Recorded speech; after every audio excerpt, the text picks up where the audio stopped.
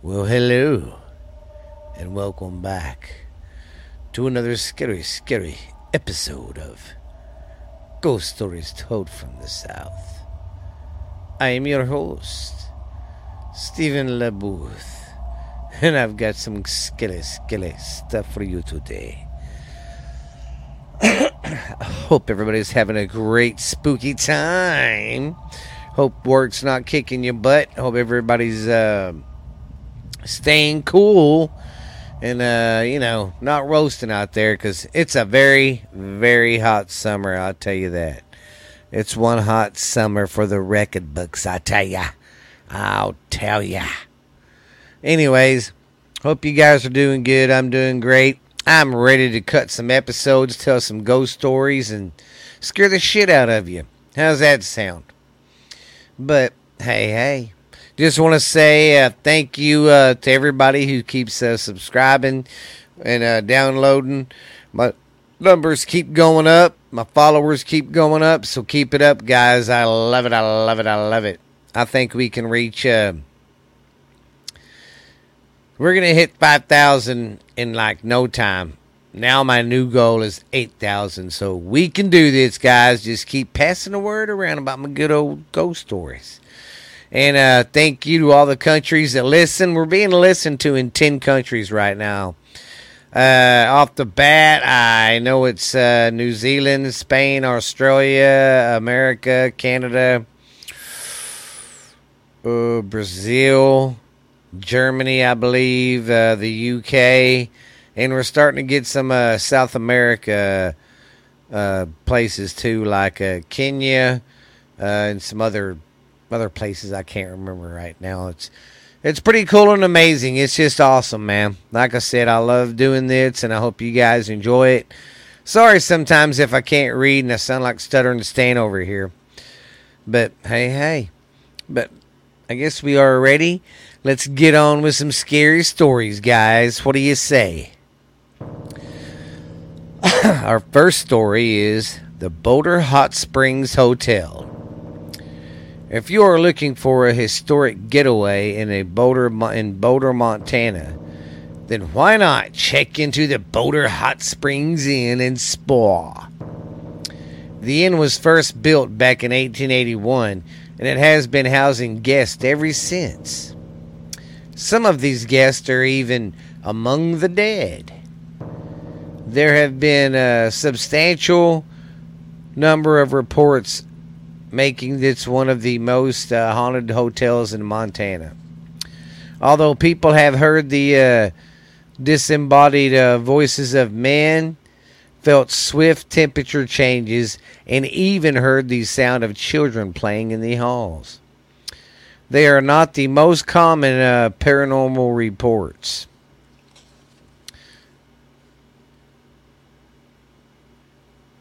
Simon, the ghost of a former prostitute, wanders the property and is seen by many who venture to the location. The story is that someone murdered... the story goes that somebody murdered Simon, who she was at the inn with, and that's why she haunts the place, they say. See what else we got. The Boulder Hotel. Okay, we already know about the ghost Simon. Okay, here's what else guests have also reported. Smelling her perfume and hearing disembodied voices, of course, and they hear footsteps. And in the hotel lobby, people have claims to have heard the voices of arguing men, of men having a dispute. And what else do we have? It's an historic landmark, and it's all the original building. The ghost who lives here, okay, we already know that. She was an ex-prostitute named Simon and Garfunkel. Okay, it is owned to... Okay, we already know that. Okay, well, here's a little story. Last November, we were investigating the building after it's been remodeled, and heard strange footsteps and the sounds of someone dragging something, even though no one was upstairs at the time. This is a beautiful building, but beware of ghosts. Ooh. That seems like a good little spooky old place to go check out, so I'm not lying. You guys go report on that stuff. Check on it for me. See what it says. See how it is. See what it scares you. All right, we're going to go to story number 2. Okay, our second story is University Heights, and I believe it is in... Where is University Heights? It is in Seattle, Washington. Ghostly activities investigated the University Heights Center in Seattle, Washington, and captured evidence of a male ghost in the basement. The University Heights Center ghostly background. The University Heights Center opened in 1902 as an elementary school. Then it was open, and then it was open until 1981 or 1989 when it closed. Then it closed. Then it closed for a few years. And then a couple of years ago, contractors remodeled the place, and it began to be the community center that everybody knows today. During its history, there was one tragic event. A teacher allegedly locked a misbehaving student in a closet. She forgot about the student and left him there for a weekend. The boy named Brian died in the closet. Today, witnesses have seen the ghost in one of the classrooms. No other ghosts by name are known. That's crazy. How could you lock a fucking kid, number one, in a closet, and then forget about his ass and be like, school's out, I'm going to work. School's done, I'm going home, I'm off work. Fuck that kid. That's messed up. Could you imagine dying like that in a dark closet, all by yourself? Jeez. Okay, here are some of the ghost hunt notes. We scheduled the ghost hunt for Saturday, August 20th on 2015. It began at 9 o'clock and lasted until midnight. This is a live ghost hunt offered by Spooked Seattle. I guess it's a paranormal place. Here are some of the rooms they looked at. They went and investigated. The stage room, the principal's office, the boys' room, and Brian's classroom.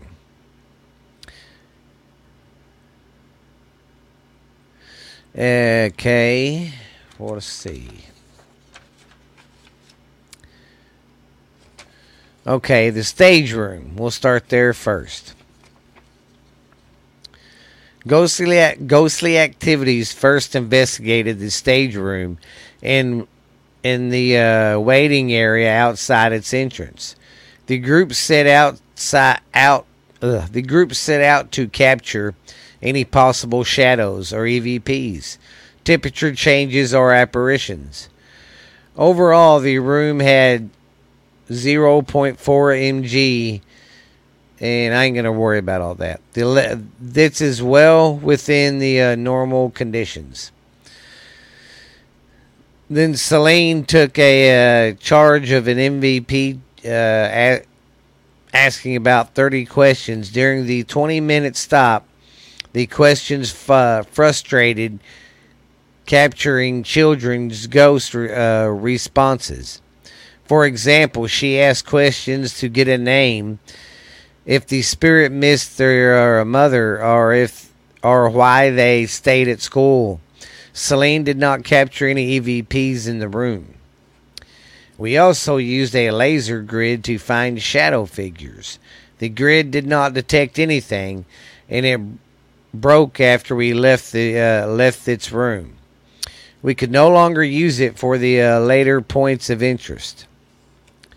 On the stage, we placed an EDI meter on the stage during the 20-minute investigation. The temperature rose up a couple degrees, and we got goosebumps. Normally a ghostly manifestation would happen in less than 30 seconds. We did not think of anything indicating anything paranormal. The meter did not detect any movement at all. However, Jack picked up increased his EMF. So they started picking some stuff up, scanned for some shadows with the red light, seen some shadows, and throughout the room's investigation, they used an unfurled camera to capture any apparitions, ghostly lights, shadows, figures, and they said they didn't see anything the last time they did it, but the first time they did. Then, when they went to the principal's office, they see what they got. The room temperature increased, by a couple degrees, and they didn't really get anything in there. Maybe a voice, but that was about it. Nothing really bang them up there, Then they tried to do some more investigation, and they didn't really get anything.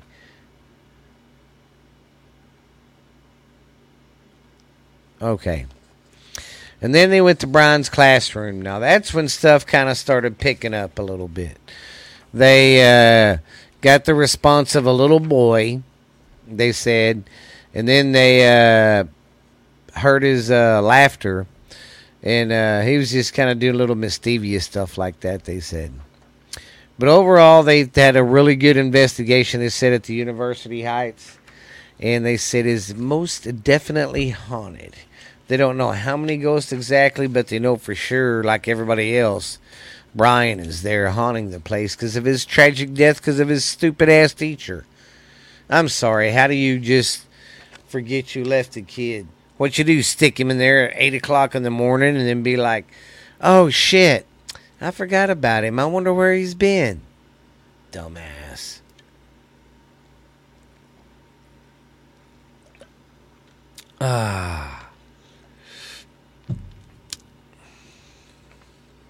All right, guys and gals, let's get on with the next story. Our next little story is of the St. Norbert Monastery in St. Norb, Canada. Father Ratchet had no longer hoped to establish a monastery on a scheduled place of parish land along the La Sila River in 1891. Ratchet's hopes were realized. He and Teshi of the St. Boniface pursuit, the abbot of whatever. Anyways, he got together with these guys to establish a home for the Trappist monks in St. Norbert. Through hard work and devotion, the monks of Notre Dame das Paris built the monastery into a agricultural operation complete with a sawmill, forestry, upholstery place, cheese house, bakery, and a greenhouse. Themselves vegetarians, the monks sold meat, dairy products, honey, and their world-famous cheese to the outside community. The monks, ranking in number from 30 to 50, or from 30 to 45, perfected their skills as gardeners, carpenters, ironworkers, and artists. The monastic buildings constructed by the Trappists were examples of unique religious architect in Manitoba. The buildings are beautiful, and restored French design was consistent with the spiritual values, favoring simple architect and minimum decoration. The first monastery building constructed shortly after the monks arrived in 1892 was 32-story wooden structure on a stone foundation, which featured a chapel, a porch, and a bell tower. It was adapted as a house for guests, and in 1904, when the monks moved to a larger residence built nearby. In the Trappist tradition of hospitality, the guest house welcomed church officials, the monks' families, and individuals on retreat. And in 1912, the guest house was destroyed by fire. The monks replaced it immediately with a new guest house. The building now is acquired by the St. Norbert's Arts Center. The former 19th... Okay. Visitors have reported to the media about feeling of being watched, and apparently apparitions of figures watching them while they are on the grounds, as well as hearing disembodied voices and echoing in the buildings. Well, it's an old monastery. I mean, no telling how many freaking guys died there, man. Bitch, it's a spooky ass place to go, though. That would be a nice place to check out. Putting that one on my bucket list, sister. Okay, we're moving right along, ladies and gents.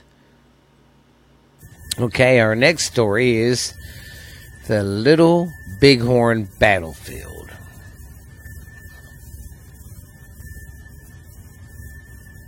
The Sasquatch Nation's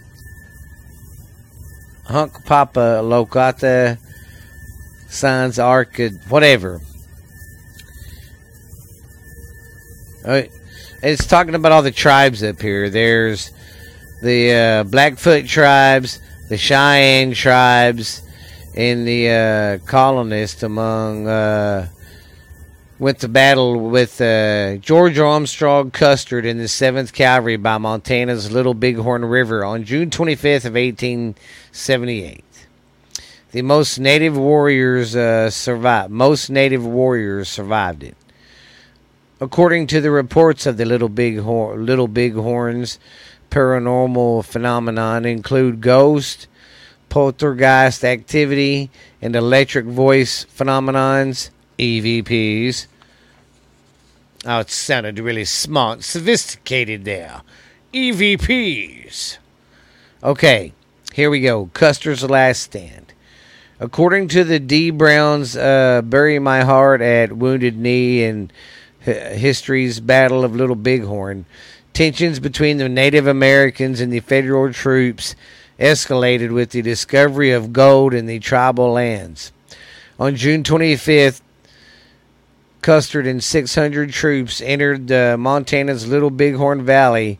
Although over 300 did not participate in the battle itself, word came to the tribes about an intimate attack. So Setting Bull gathered his warriors and inserted the women's inserted the women and children's safety, while Crazy Horse left with a large force to meet the assailants. Custer tried to organize his men, but they were quickly defeated. In addition to Custer, over 260 troops and other Army personnel died at Little Bighorns. Historians believe that the only U.S. cavalry survivor was Captain Cull's horse, Comanche. According to the paranormal terminology, the phenomenon such as phantoms and MVPs reported at Little Bighorn are residual hauntings. Ones that witness, see, hear, smell, taste, feel by touch and our senses. In spite of these apparitions, the residential hauntings have no intelligence because their energy imprinted on the time and space. Experts theorize the traumatic experience and violent deaths cause the phenomenon. That would make sense. The park ranger sights phantom warrior horses. Sorry if I'm hitting the mic over here. Didn't mean to. According to Norman and Scott in their unpublished interview with Myrtle Planfeather on April 6th of 1990, who was a park ranger at the time, had a sweet lodge near the Little Bighorn battlefield. She gave an elderly man permission to use her lodge, and after he finished his rites, he asked Mardell to make sure that the fire was out. Mardell and her young daughter Lorna went to the lodge, poured water on the stones, then went outside. Mardell then saw two warriors in their stints on the bluff about 70 feet away. In the bright moonlight, when she checked for evidence that they were there on the next day, however, she found nothing. So basically, she seen something that night, and then when she went to check it out the next day, it was gone. But you gotta think that's all Indian territory up there. So them Indians were living up there for a long time. Little Bighorn's electronic voice phenomenon. According to Rosemary Ellen Gillies. Okay. According to that, the electronic voice occurs when tape recorders capture an unexplained voice or voices. Discharging MVPs often time are consuming tendencies because the words usually aren't clear and often whispered. Most recordings last under a minute. Paranormalists have recorded EVPs on the site of Custer's last stand. They figure the original recording in slower versions. They are chatting, and the voices of women, men, and children are taped recording at the battlefield. But see, that's weird. I think there wasn't any women and children there, though, was there? I mean, I think it was just all men. But I could be wrong. I don't remember. It's been a long time since I've been in school. Okay. The tragic events and multiple violent deaths at Little Bighorn make it an ideal location of unusual paranormal phenomenon, giving ghost hunters fertile grounds on which to study and research. I mean, because that was a big dramatic thing. So you figure them people that died there, the Indians and especially the soldiers, because they got their butts kicked. They was really, that place is just thick in history, and it's got a lot of hauntings. So, be a creepy place to go check out. Okay, well, here's what I'm going to do. I've got like a little short story, and then I'm going to go with my last one of the night, the big one. But let's go to a commercial break real quick. Excuse me. Got the hiccups. Excuse me. But anyways, we'll be right back. Well, How's everybody doing today? It's your good old friend Uncle Dickie from Borderline Texas Trash, the most popular podcast in the world today. It's climbing up the charts faster than freaking slime on a stein, baby. Well, if you're wondering, what the hell is Borderline Texas Trash about? And who is its sumbitch Uncle Boo? Well, Uncle Boo is the most recognizable voice in podcasting today, babies. We gonna get funky like a monkey on some turnip greens. I'm coming in on white lightning, baby, on a silver saddle to bring you the best of Borderline Texas Trash, baby. I'm your host of the show, Uncle Boo. We go over everything. We do a little bit of politics at the end, but not much. I don't step into that bullshit a whole lot. But we have fun. I go over stupid world news of the day, talk about stuff from the past, what the cost of living or stuff was like that. And we just talk about all sorts of fucking fun facts, do a little joking around, and my niece joins the show sometimes. We do a little segment called Ash Handy's Garage on Friday nights, baby. That's our live show we do sometimes. And then I got the uncle that I talk to down in Boothville, Louisiana, and he calls sometimes. We have a little show called Uncle Dickie's Corner. So you guys come check out Texas Borderline Texas Trash, baby. I know you will love it. We are on every platform you can think of. Spotify, Stitcher, Pandora, iHeart. We're on everything. We're even on Podbean, man. We even got our own YouTube channel. We even got an Instagram account, and we got our Facebook account. So go check us out, man, and come listen to the show.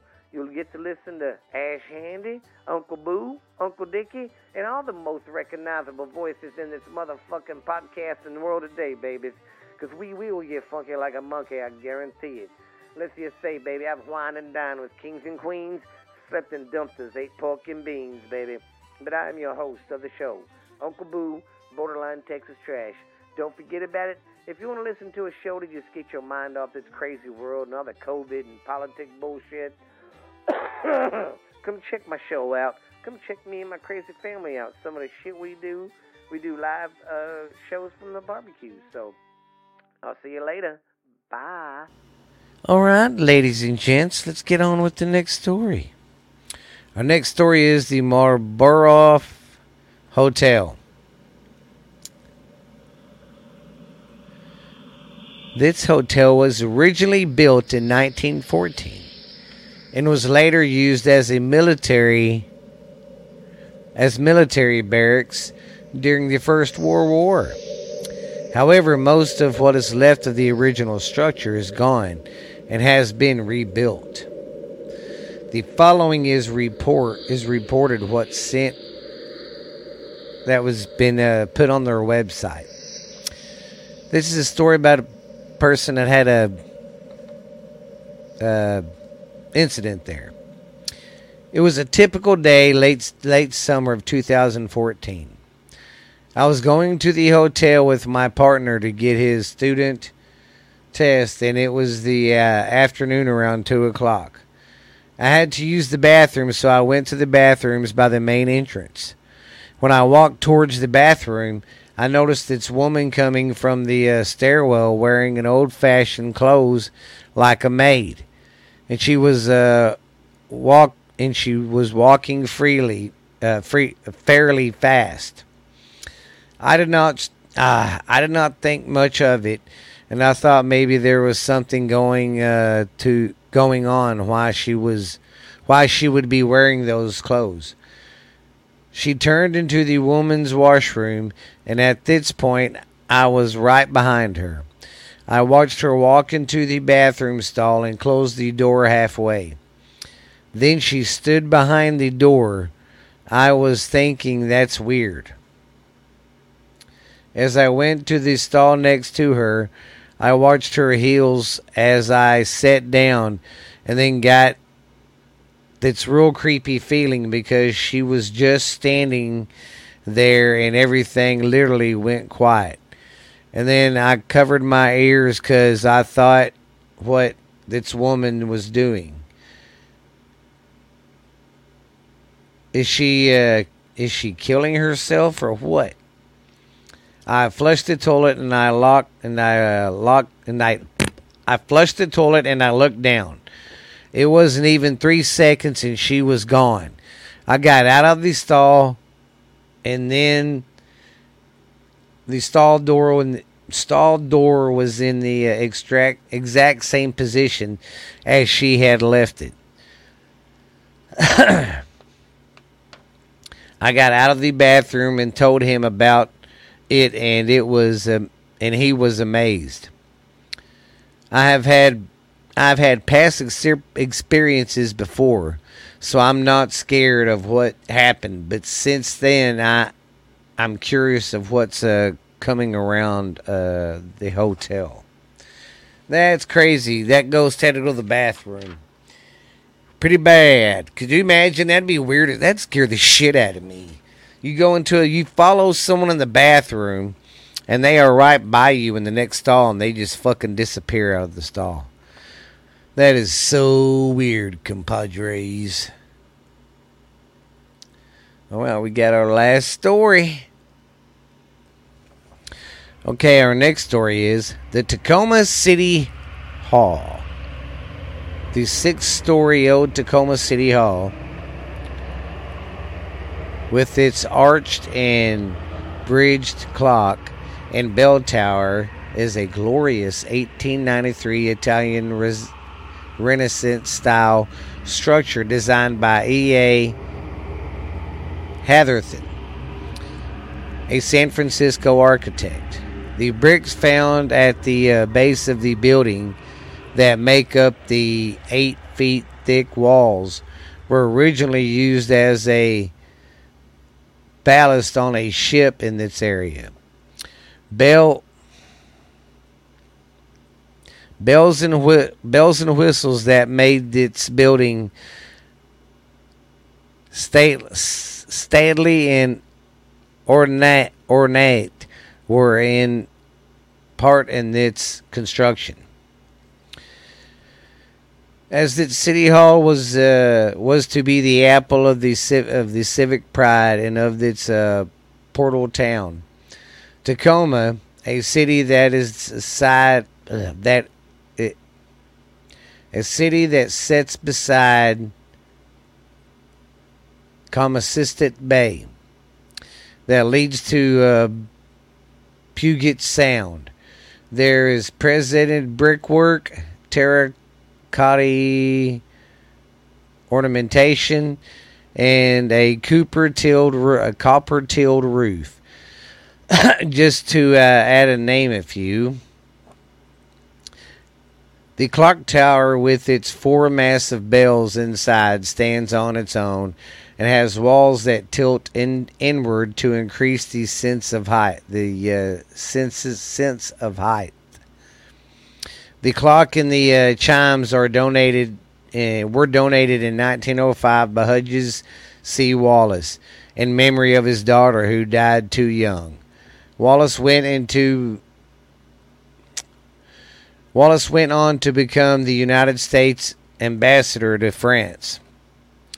Inside it is described as a unique blend of classic architectural details, including copper embellishments, tall windows, sweeping archways, exposed brick interiors, and high ceilings, 16 feet tall to be exact. Completed by contemporary upgrades and modern stuff to create a unique, distinct office environment. The owners of this building, the Stanford Company, are actively trying to lease the space to businesses, while looking for investors to finance the construction of the apartments and/or a buyer to take it all on. So far, they have 2 smaller businesses and 1 large one involved, which is better than a poke in the eye, I guess. Hopefully, they will get more of the businesses involved in using up more of the space soon. But here's some of the history on the place. Are you ready?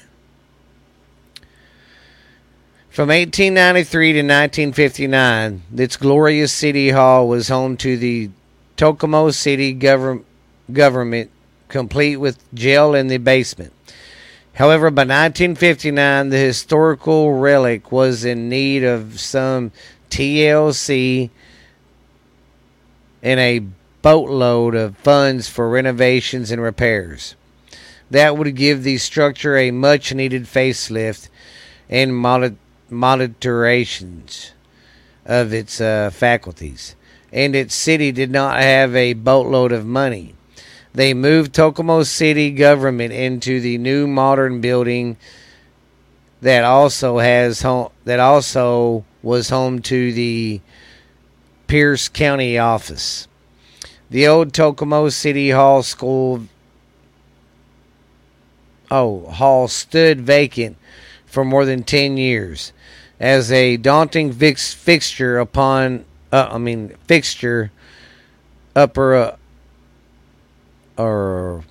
it's just a fixture, that big old structure that sat there empty for 10 years.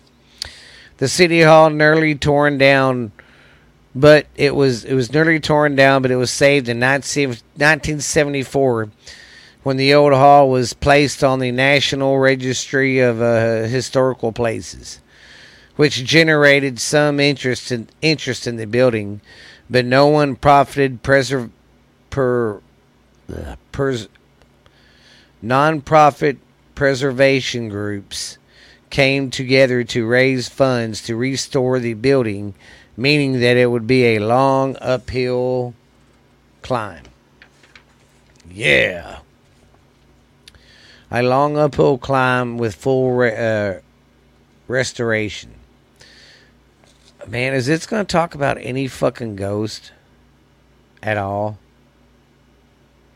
I don't give a shit about what they're all doing. Okay, we're going to go right here. A disaster happened in November of 2009 when inside fire sprinkler broke, sending 300 gallons of water into the building, soaking walls, carpets, and creating a bunch of black mold that started going everywhere. So that sucked. Okay, here's a history of the ghosts right here that are in the building. No one knows who and oh, god damn it. No one knows who and how many spirits call the old Tacoma City Hall their home. Some possible theories as to who they are listed below for your amusement. Buildings that historically have been hotbed of political deals and government businesses for the people sometimes harbor spirits that are still at it, perhaps trying to finish some unfinished business.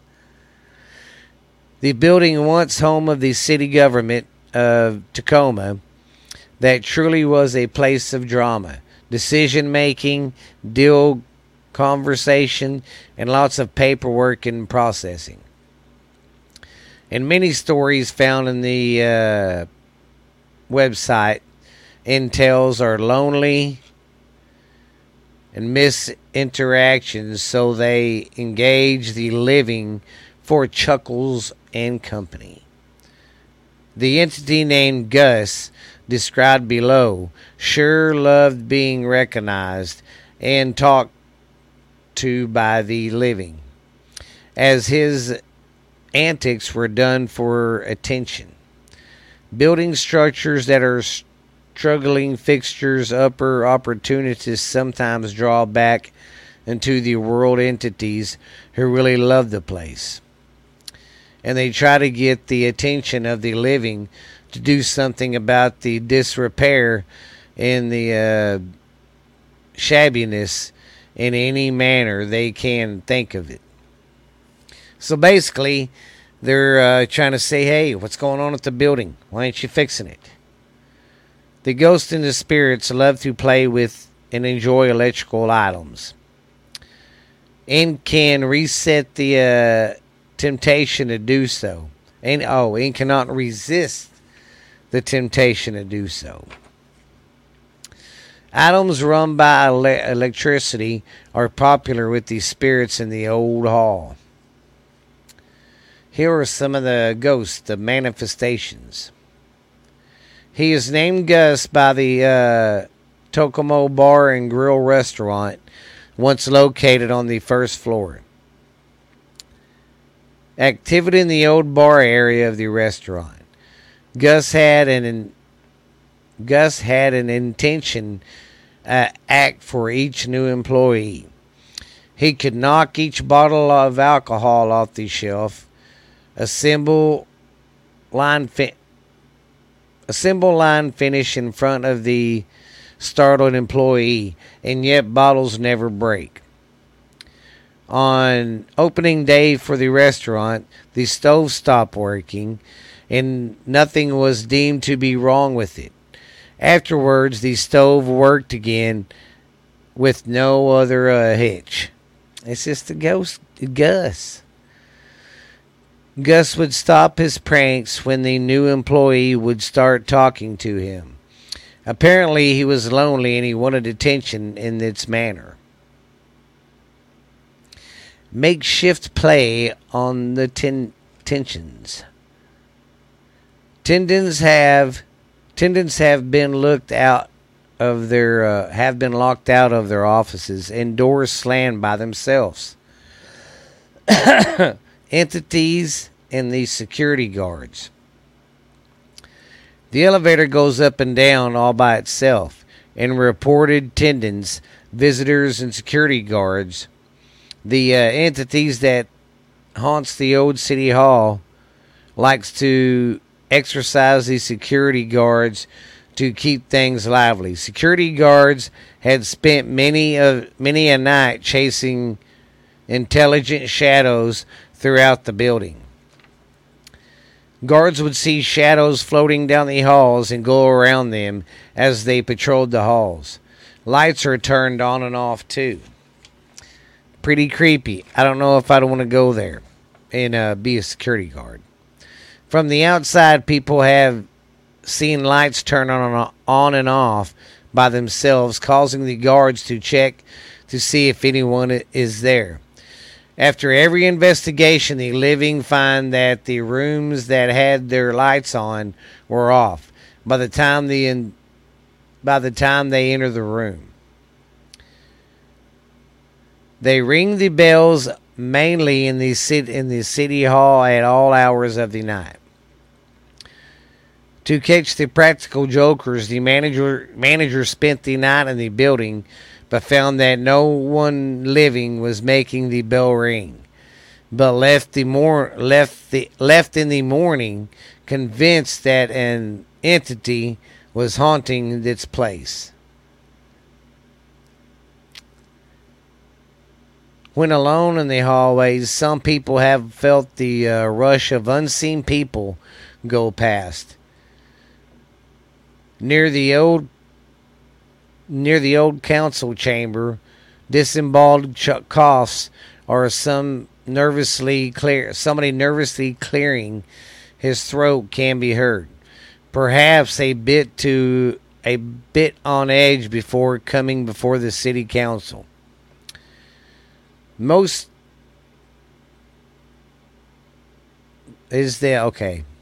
it still haunted? Most probably so. Through my two book sources are old. The same activity is still happening according to the online sources. Past politicians, employees, staff, perhaps prisoners, or two from the jail are all possible for these shadows seen and chased and other paranormal activities that has been reported. Some of these ghosts may be lonely and they may need some entertainment. Or maybe they just want to play with you and keep turning the lights on and off. Excuse me. But anyways, you guys remember that when a ghost is messing with you. Maybe he's just lonely and wants to spend a little time with you. Well, like I said, I appreciate you guys letting me do this and like what I do. Sorry if I sound like stuttering Stan sometime when I'm fucking reading. But hey, I'm fucking trying. But hey, I think that was a good show. Hope it didn't scare you too much. We got some more shows to cover, so just want to say thank you guys for listening. Thank you guys for following and hitting the subscribe button. Make sure you go to Spotify, Amazon, and all them other places to check out the show. And please, please, guys, start leaving me some reviews. Say something. Is the show good, bad? I mean, I'm glad my numbers are growing up and the followers are coming up, but I need some reviews, maybe some 5 stars, 4 stars. But give me a 5-star review, guys. Come on. But go check our show out. Check out the Facebook too, guys. Check out the YouTube channel. I'm keeping it caught up, but we will I will see you later. And if you have been listening to this, you have been listening to Ghost Stories from the South. I am your host, Stephen LaBooth, and I hope I didn't scare you too much tonight. Bye.